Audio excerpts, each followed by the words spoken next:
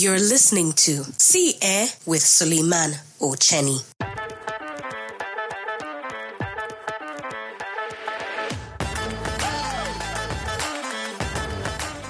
Hello and welcome to this week's episode of the podcast. I hope you had a lovely weekend. Anyway, without wasting too much time, let's jump into the advice portion of this advice podcast. First, my friends are so exhausting. I feel like a person should enjoy being around their friends, but mine are just a bunch of drama magnets. Every day there is a new crisis that they need my help with, and a lot of their issues really aren't that serious. I think that they are good people, but really, I don't have the emotional bandwidth to keep up with their antics. Is this something that a conversation could fix? Also, I'm aware that if I draw that line in the sand, then they are likely to not come to me when they have a real problem that I could help them with. What's the way forward? See, I guess I do not understand why these people are your friends. If they are such drama magnets and you are not, why are you friends? I feel like what you described is a difference in personality, and I don't understand why you would be friends with people whose personalities you don't like. You ask whether this is something that a conversation could fix. Maybe. It depends on what the conversation would be. Do you intend to tell them, listen, I no longer have the energy for your shenanigans? Because that would end these instances of them coming to you to ask for your advice. I also think it might end a lot of these friendships because I feel like this is a very normal part of friendship. Your friends are who you go to vent. Now, I don't know whether they're doing it every single time you meet up and they're just so negative and it's taxing, or if you just find their problems piddling. However, as I am talking, I'm thinking maybe the issue isn't just them coming to you for advice and to vent. Maybe it's that they need you a lot of the time to help them physically, like they need you to show up somewhere to fight for them or to help them move because they broke up with their toxic partner, things like that. If that's the case, then yes, that's too much to ask. Again, I would say I do not quite understand why these people are your friends because whether you are intolerant or they are overbearing, it's not working for you. So I would have that conversation, letting them know that you do not want to be their hero. And like I said, you'll probably lose some friends, but I think you need to lose those friends because it can be flattering when you are the one who everyone comes to for advice. But, and I speak from experience, it can get tiring when every time you meet up with certain people, all they're doing is asking for advice or help. Sometimes you just want to chill and relax with your loved ones, You don't necessarily want to be in helper mode all the time. So have these conversations. You might lose friends. And if you're unhappy with the number of friends you have after that, then make some new friends. I understand it's difficult making friends in adulthood, but it's something you're going to have to do. However, this time, what you need to do is be intentional about the types of friends you are making. And what I mean by that is seek out people who are not always in crisis. Make friends with people who are stable. People have issues from time to time, but those kinds of people who have issues all the time, quite frankly, are tiring. So find people who are not like that. And also, an extra thing I would do, I would ask myself why I am friends with these people in the first place. I feel like that is some introspection that you could benefit from. Anyway, I feel like this answer has been rambling, so let me summarize it. If you feel like your friends shouldn't come to you with their issues, then you are wrong because that is a basic tenet of friendship and you should try to be more open to that. However, if they really are doing the most, then have those conversations and let them know that you do not want to be their unpaid therapist all the time. You might lose friends because of it, but it is what it is. Make new friends. Oh, and you asked whether if you have these conversations with your friends, the ones who stay, will they not come to you when they have issues, like real issues? Yeah, that's probably what will happen. But that's the risk you run by having this conversation. They aren't going to feel as secure with you as they once did. So you need to weigh whether or not that is fine with you. Moving on to my next question. This is a heavy one.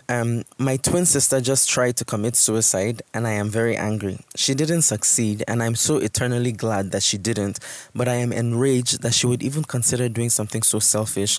Like she was really going to kill herself and leave the rest of us behind to mourn her. What was she going through that she couldn't come to any one of us in the family or one of her million friends for help?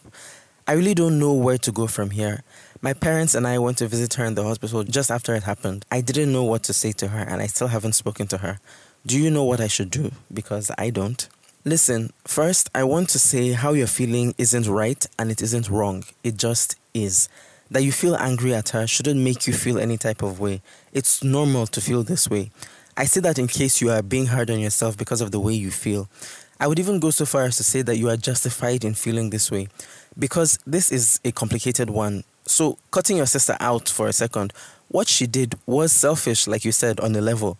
She was feeling whatever she was feeling and took actions that she felt were going to alleviate whatever pain she was going through, and ultimately didn't care about you or how you would deal with it. That is hurtful. So you have every right to feel however you feel. I would sit in that anger and communicate that anger to anybody but my sister. I'll talk to my parents, my friends, other siblings, or a therapist if you have access to that. I would work through that anger because you need to get it out of your system. I don't subscribe to the school of thought that believes these kinds of feelings should be squashed down. I believe they need to be expressed and exercised, because only then can you have true healing. Because if you keep pushing it down, it will come back up at some other time, and it can be a very inconvenient time. Get through this anger and be there for your sister, because a person who would even think of committing suicide is in a lot of pain, not to talk about somebody who would actually attempt it. Like you, I am glad that she failed, because what that means is she is still here and can be helped. I hear a lot of people whose loved ones have committed suicide say they have survivor's guilt. They feel guilty that they couldn't help their loved ones. But you have an opportunity to help her through whatever she needs to work through. That might look like you actually helping her or giving her the tools she needs or pointing her in the direction of resources that she needs.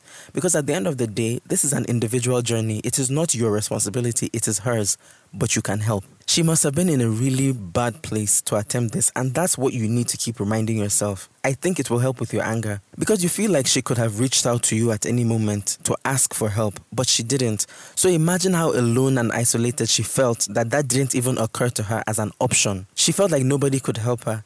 I know you're angry with her right now, but what she needs from you right now is compassion. I'm sure she feels embarrassed and judged, so don't reinforce that. Treat her with love. I would go to her and tell her that I love her and I am glad she's still here and I am here for anything she needs. And let me also say this. You mentioned that she has so many friends, so you don't understand why she felt so alone, that she couldn't talk to anybody about whatever she was going through. It is my experience that people who have a lot of friends don't actually have a lot of friends. I know that's a paradox, but it's true, and let me explain. If you know me, you know I talk a lot about quality over quantity all the time. I feel like having 2 friends who you can talk to at any moment about anything is better than having 15 friends who are just a step above acquaintances. I have found that people who have many friends spread themselves way too thin among these friends, that they aren't even close to any of these people. And it's not that these people are not good people or the person isn't a good person. It's just that it's difficult to have intimate relationships, one-on-one relationships with people, when every time you are with them, there are 5 other people around. I believe it's humanly impossible to have that many concurrent deep friendships. Now, I may be wrong, and there may be people out there who have 20 very close friends. I just haven't seen those people. So you may think your sister had a lot of support when in reality she didn't. So just be grateful that she's here. Thank whatever higher power you believe in that she failed in her attempt to end her life, and try to help her get back on her feet. Also, it is very important to make sure that you are taking care of yourself, because this is a really heavy thing that you're having to deal with. So don't sacrifice yourself to help your sister. Make sure that you are also pouring into yourself. Take a step back when you need it. Take time off when you need it. And I think you both will be fine in the end. Here is my next question. My issue is not really a relationship one, more like a personality issue. I've always had this issue since my secondary school years. I can't get people to respect me. I don't know what it is that I am doing. People just tend to look down on me. Sometimes they even think I'm dumb. When I meet them at first, they seem nice for the first few weeks, but later on, they start looking down on me and treat me rudely.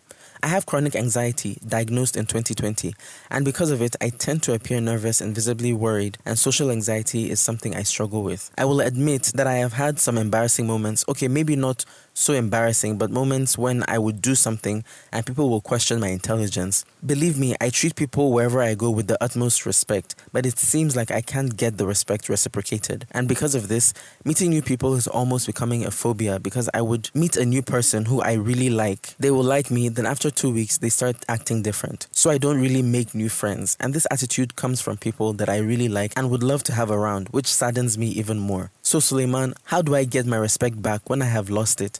And how do I stop caring about these people and what they think of me? First of all, I do think this is a relationship issue. It has to do with the relationship you are having with yourself, which I believe is the most important relationship you will ever have because it is the foundation of every relationship you will ever cultivate in your life. Now that I have said that, let me answer your question. I don't mean to sound like, I am blaming the victim, but I think this has to do with you. I think there's something you are doing that is putting people off. I say that because you said this happens all the time. Sometimes we meet people and you just don't vibe after a while of knowing them. It happens. But if it happens to you all the time, as in every single instance, like you are constantly putting people off, then there's something about your approach that is making people lose respect for you. Now, I do not know what it is you are doing that is putting people off, and I would imagine you don't either, otherwise you wouldn't have written to me. So what I would do is I would ask the people closest to me in my life, family, friends. I would imagine you have one or two friends who you can ask. Ask them, you see me interact with people socially. Is there anything I do that is off-putting? Is there anything I do that you have noticed turns people off? Ask them and listen to what they have to say. And don't be defensive. You are asking these questions, so don't feel attacked by the answers. Listen to what they have to say and make changes in your personality if you can. Now, if you actually do not have any friends or people close to you who can answer these questions, I would go and ask one of those people who I feel have lost respect for me. I would go to the one who I feel is the most emotionally stable and mature and ask them, I have noticed that you treat me this way and it wasn't like that when we started our friendship. What changed? What did I do to make you change your opinion of me? And then listen to what they have to say. You also said that you were diagnosed with chronic anxiety and it makes you socially awkward, nervous, and visibly worried. This right here could be your answer. People feed off each other's energies. If you are around them and you are acting nervous, people pick up on that and it is an uncomfortable feeling to be around. People don't like being around people who are uneasy in their skin. So perhaps that is what people are reacting to. So what I would do, just generally, regardless of this issue, I will try to work on those anxiety issues. Get yourself to a place where your anxiety doesn't ruin things in your life. You will probably have some form of anxiety, as do most people, but it shouldn't hinder the relationships you have. Also, it is possible that your anxiety is making you see things that aren't there. Perhaps you're picking up on disrespect where it does not exist. Now, this is unlikely because I trust you're well adjusted enough to assess your situation. I do not want to imply that because you have anxiety, you're not able to evaluate social situations or the people around you. But I just want to put it in your head that it's possible that you are overanalyzing things and that really none of this is going on, or maybe it is going on, but not to the extent you think it is. So that is something else to consider. So yeah, I would ask a close friend who has observed me socially to let me know if there's anything that I do that puts people off. And I also want to say, just generally, if you have a strong sense of self-respect, people will respect you. They may not like you, but they will respect you. It has always been my experience that people who get disrespected need to work on their self-esteem. That is something you might want to work on with a therapist, or there are exercises you can do, a lot of which are online. So to round up, I want to say that the fact that people feel it's okay to disrespect you should make you feel like it's okay to cut them out of your life. It doesn't matter that you act weird from time to time. Nobody has the right to disrespect you. So the fact that people are disrespecting you shows you who they are. And I don't think you should have these people in your life.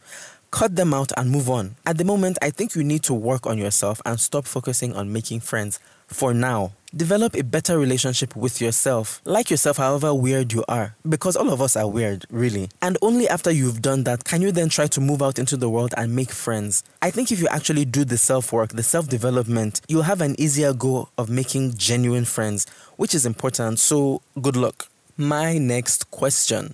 This may seem like a low-stakes question, but I am truly concerned. My 15-year-old daughter is an extreme introvert and strongly dislikes big groups of people and large events. She finds it difficult to make conversation and is seemingly uncomfortable even with talking with some of her classmates, even those she has known for years. I am extremely worried about her and how this will impact her in the future. Ever since she was little, she has been very serious and I would consider her relatively unapproachable. It takes her many years to get fully comfortable with a person and to start opening up to them. Once you get to know her, however, she has a host of wonderful personality traits. I have had numerous talks with her about getting out of her comfort zone. I've tried everything from yelling at her to reasoning with her, but nothing seems to work. All I want is for her to show that she is a human and not a machine. For some reason, me saying this seems to bother her because, as she told me, she does not think of herself as a robot who is devoid of emotion, and she is sick of people like me saying that she is. It's difficult for me to see her in any other way. However, she rarely expresses strong opinions with me or her father and often shuts down and refuses to let us know what she thinks during some conversations. She volunteers at a local natural history museum, which has been great for her. She is passionate about the subject and seems to enjoy interacting with visitors, other volunteers, and her supervisors. She claims that this is evidence that she can be outgoing and social when she needs to be, and doing so just takes more effort. But I am not convinced.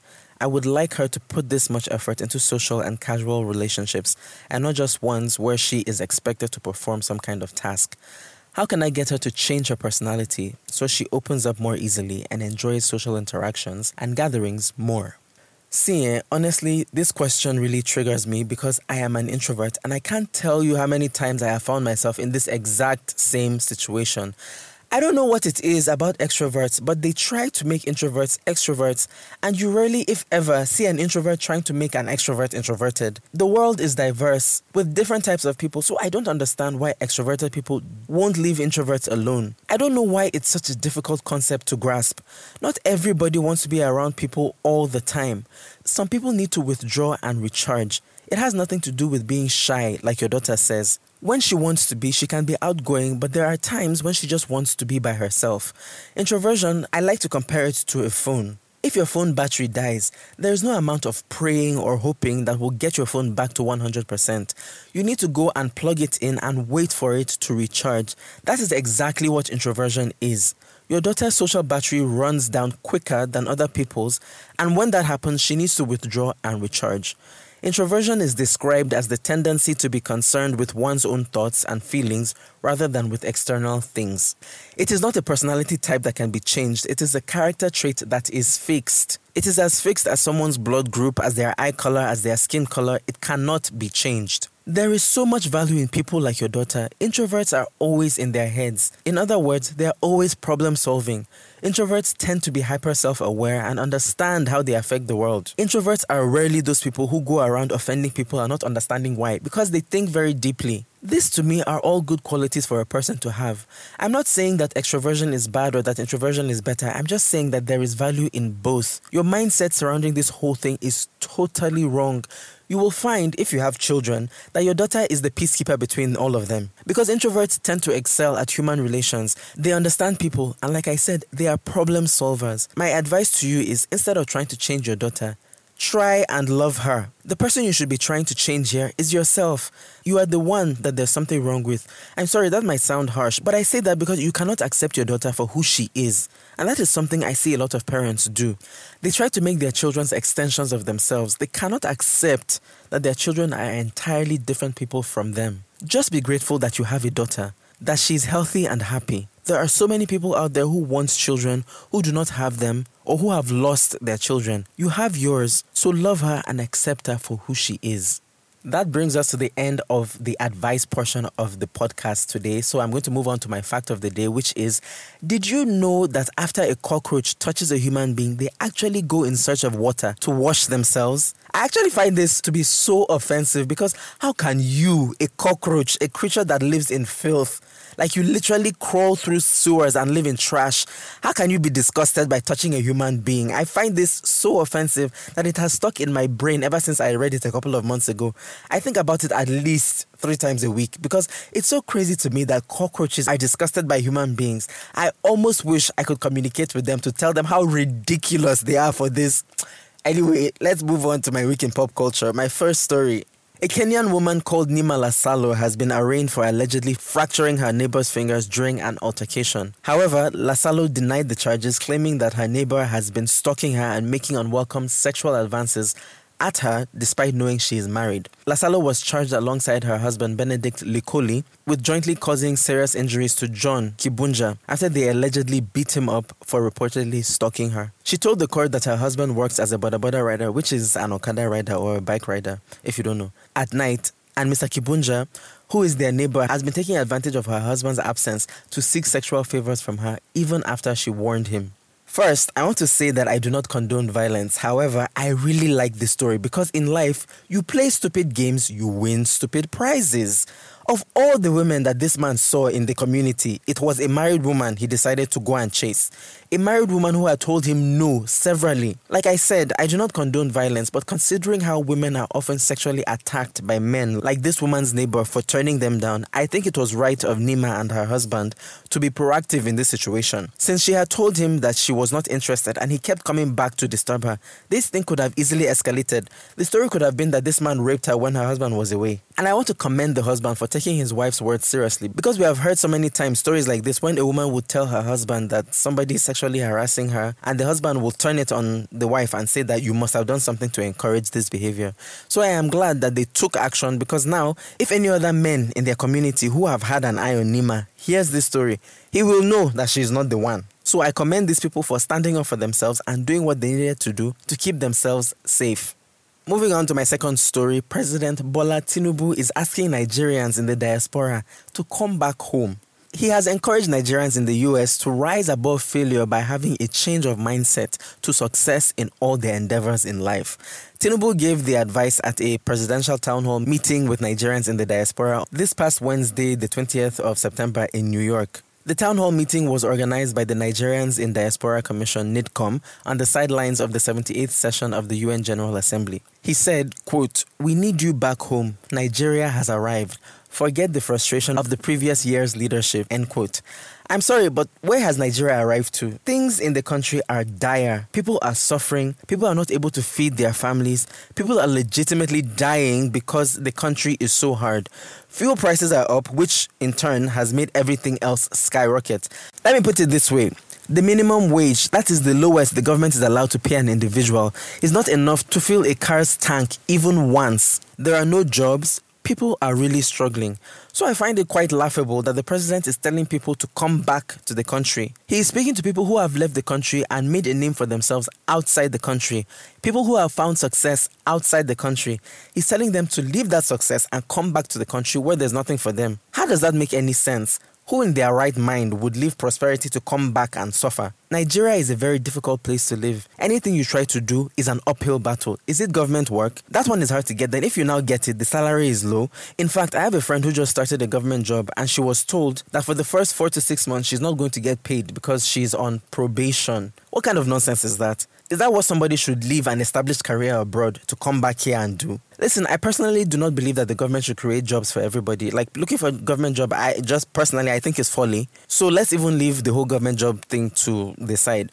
Now, if you want to go into business, the economy and society will help you kill that business. There's no infrastructure in place to help businesses thrive. What the government should be doing, instead of looking for ways to create government jobs, should be looking for ways to make our society conducive to business. Most businesses depend heavily on electricity, yet electricity supply is nonsense in this country. If you are farming, getting your produce from the farm to the market is difficult because there are no roads. What if you want to work online? Our telecommunication sector is rubbish. To succeed in business in Nigeria, you need to be ruthless. And I have to say that not a lot of people have the grit required for that. So I wouldn't advise anyone to leave a career that they have established outside Nigeria and come back here, because I'm not one of those people who believe you owe your homeland your life. Yes, we should all respect where we come from, but at the same time, if where you come from is stifling you and you can do something about it, then do something about it. What I would say to the president is that talk is cheap. It's not enough to ask Nigerians to come back to the country. Do something to show them that you want them back here. Create a conducive environment for them to come back, because in my experience, Nigerians want to be in Nigeria. I know people who swore that they would never go and settle outside Nigeria. People who said they would live here no matter what happens. However, things have gotten so bad that those people have found a way out of the country. Because life gets real very quickly when you are not able to feed yourself, when you're not able to feed your children. So of course, people will go out to look for greener pastures. That is simply how it is. So the president can't just ask Nigerians to come back without doing the actual work to entice them into coming back. Things just do not work that way. Now, my next story is related to the previous one.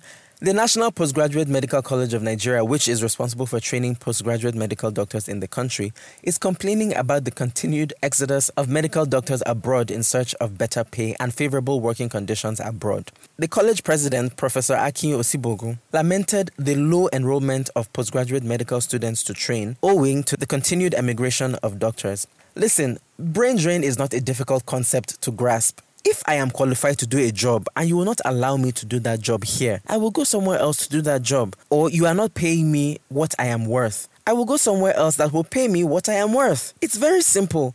First of all, in Nigeria, we do not have the facilities to train these doctors to where they need to be, to meet world standards. We do not have the facilities for it.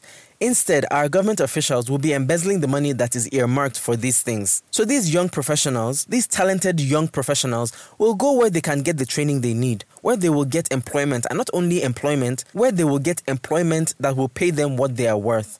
I know of someone who was in Nigeria here. He was in tech, so it's a little different. But he was working for one of these major banks. He was running their whole mobile banking infrastructure, and they were paying him 800,000 naira per month. Then a US bank came and poached him and offered him 10 times what he was making. I did not say 2 times what he was making. I said 10 times what he was making. That is times 10. If you were the one, would you turn down that offer to stay and continue working for one nonsense bank that does not give you the tools that you need to do your job and are underpaying you on top of that? Nobody in their right senses would do that. In Nigeria, we have people with high demand talents just wasting away. If companies in other countries see their value and want to pay them their worth, we have nobody to blame but ourselves. We have all these hospital executives, all these tech executives who don't even know the work of the industry, who have nothing to do with the day-to-day affairs of their companies, making away with hundreds of millions of dollars. Meanwhile, the people who are doing the actual work make peanuts relatively. Why won't they leave? And this problem is a serious one that needs to be addressed because we still have a few doctors in the country now, so things are still kind of fine. As it is, we have hospitals where specialists come once a month. So if you have a head injury and you go to the hospital, they'll tell you that you should wait for the neurosurgeon to come, that he's going to be in 3 weeks. So with your head injury, you should wait for 3 weeks. But at least we still have that neurosurgeon who will come in 3 weeks. What will happen when there is no neurosurgeon at all? Our leaders really need to sit up because I do not know whether they don't know what they are doing or they know and they don't care. They are running this country into the ground, and although they will not have to deal with the consequences most likely, their children and their grandchildren will definitely feel it. Because every sector in this country is failing, and if care is not taken, we'll get to a point where our society will grind to a halt, and that won't be good for anybody. Now, my last story is a rehash of something I talked about last week, the whole Oprah and The Rock Maui fiasco. Just bear with me while I talk about it one more time. As of last week's episode, all I'd heard about this whole thing was that these people are rich, so why don't they donate? That they have rich friends, so why don't they ask their rich friends to donate? Now people have dug deep and have come up with more complaints. To be quite frank with you, I am tired of this issue, but every time I come across a video or an article about it, I stop and consume that content because I feel like maybe there's something I'm missing that I do not understand. I need someone to explain to me what the outrage is about. I'm really open to someone changing my mind and nobody has been able to do it. So please, I'm going to talk about it, and if you can explain the issue, please write to me or send me a voice note via email and explain it to me because I do not understand. So what I'm going to do now is take all the issues that have come out one by one and dissect them, and I'll try to do it in very layman terms. So here we go. People are angry at Oprah and The Rock because of the type of charitable organization they set up, which is a 501c3. How I understand it, a 501c3 is one of the 29 types of non-profit organizations you can have in the United States of America. What this means is that it is exempt from paying taxes, and individuals are allowed to take tax deductions on charitable gifts to a 501c3 organization. So basically what this means is that of the $5 million that Oprah put up of her own money, she'll be getting, I'm not sure whether a portion of that money back or the entire amount back. And people are angry about this. My question is it Oprah that invented 501c3? Did she lobby for this kind of a provision for an organization? No. She made the system in place and she is using it. People are also saying that 35% of the money raised by a 501c3 will go to the victims, while 65% will be used to run the organization. Again, is that of Oprah's doing? There are people working at the organization who need to get paid. Because I would imagine it's not Oprah and The Rock who are going to be sitting there on a computer doing data entry for the organization. They are going to have to hire people, and these people are going to need to be paid. There are running costs of the organization, the building rent, electricity, air conditioning, all of that. It costs money. So I don't know why this is such a problem for people. Next, the United States government has pledged $95 million to the people of Maui, the victims of the wildfire. But they do not give this money directly to the people. What they do normally in situations like this is they distribute it among charitable organizations in the area to do the necessary work. So the People's Fund of Maui is going to get part of this $95 million. Nobody knows how much yet, but they're probably going to get a cut from it. And people are angry about that. Again, is it Oprah that lobbied the government so that it is their policy that they share the money among charitable organizations in the area? So if the federal government is going to give them money to do their work, should she say no? Should she turn down that money? And finally, people are saying that she has land on Maui and she's not allowing the victims of the wildfires to come onto her land, so therefore she's a bad person. To that I say, when you have your own land in a disaster zone, you can decide to have as many of the victims as you want on that land.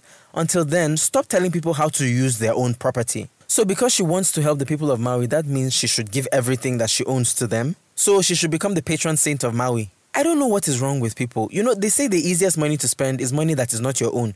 You will sit in your house and be dictating how people should spend their money or how they should use their resources. If Oprah doesn't want people on her land, that is between she and herself. She knows why she doesn't want it. It's private property which she bought. It wasn't gifted to her by the people of Maui, nor did she steal it. She paid cash for it. And if she doesn't want people there, she doesn't have to have them there. Now, I want to say this. I am more socialist than I am capitalist. I do not believe that somebody should be able to wake up and determine the trajectory of a country simply because they are extraordinarily wealthy or they have some sort of influence that majority of the population does not have. However, this is the system we currently have. This is capitalism. This is how it works. Until we do away with it, this is how things are going to continue to be. Is it a little unsavory? Yes. But this is the system. Oprah did not create it. She is just taking advantage of it. And I'm sorry, I cannot be angry at somebody for refusing to leave money on the table just so that people can say that they are a good person. Also, I think this smacks of racism and misogyny. Yes, I said it.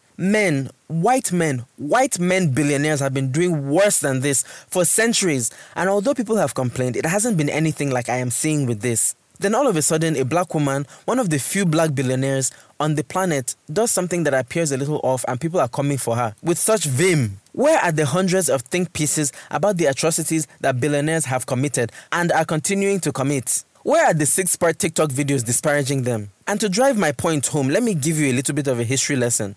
You know, the American Republican Party, you know, they are pro-guns. They have always been pro-guns. It's part of their identity. But in 1967, when the Black Panther Party, who were a black power political organization, decided to arm themselves, all of a sudden, Republicans came down with very strict gun control legislation in California, where the Black Panthers organized. So it was okay when white people were carrying guns to intimidate people, but the second black people strapped up, it became a problem. I think that's what is going on here. I think it's kind of like, how dare she be one of us? And I, for one, will not participate in that. And like I said, please, if I am wrong, if I am not seeing this thing correctly, let me know because I want to understand.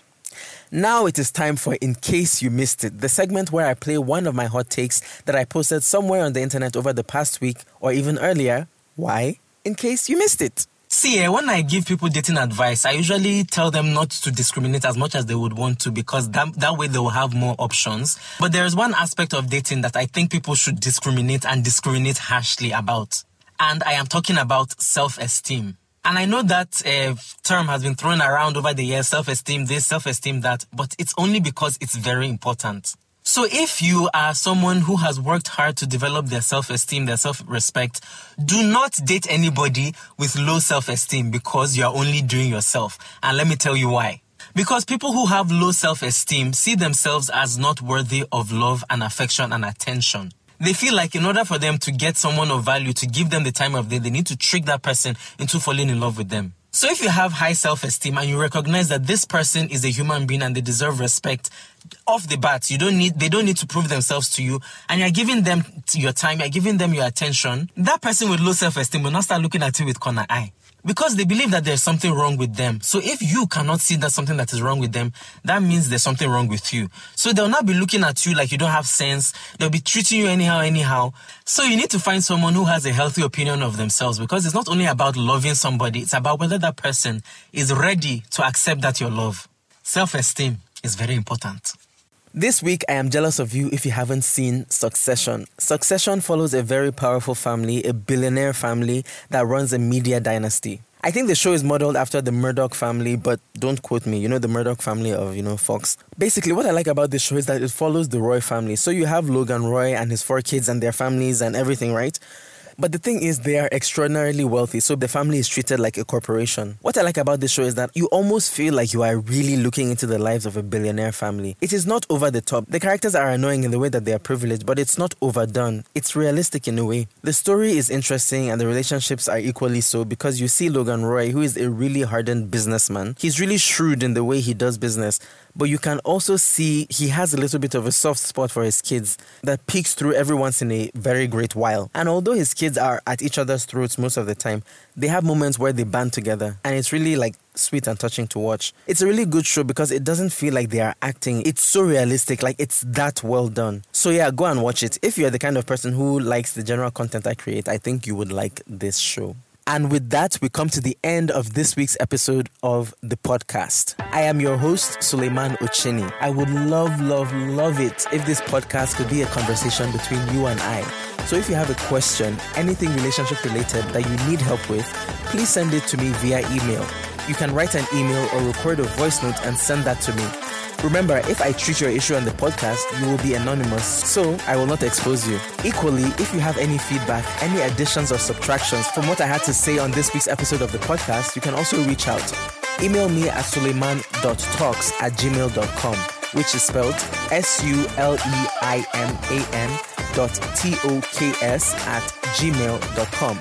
You can also DM me on Instagram if you would prefer that. I am Suleiman_talks on Instagram and TikTok. You can also follow me on those platforms for more relationship advice. The voice you heard at the beginning of this podcast is the lovely Fatima Beita. The theme song you're listening to right now and at the start of the podcast is by Coma Media on pixabay.com. Thank you for listening. Catch a brand new episode of CN next Monday. So until then, bye.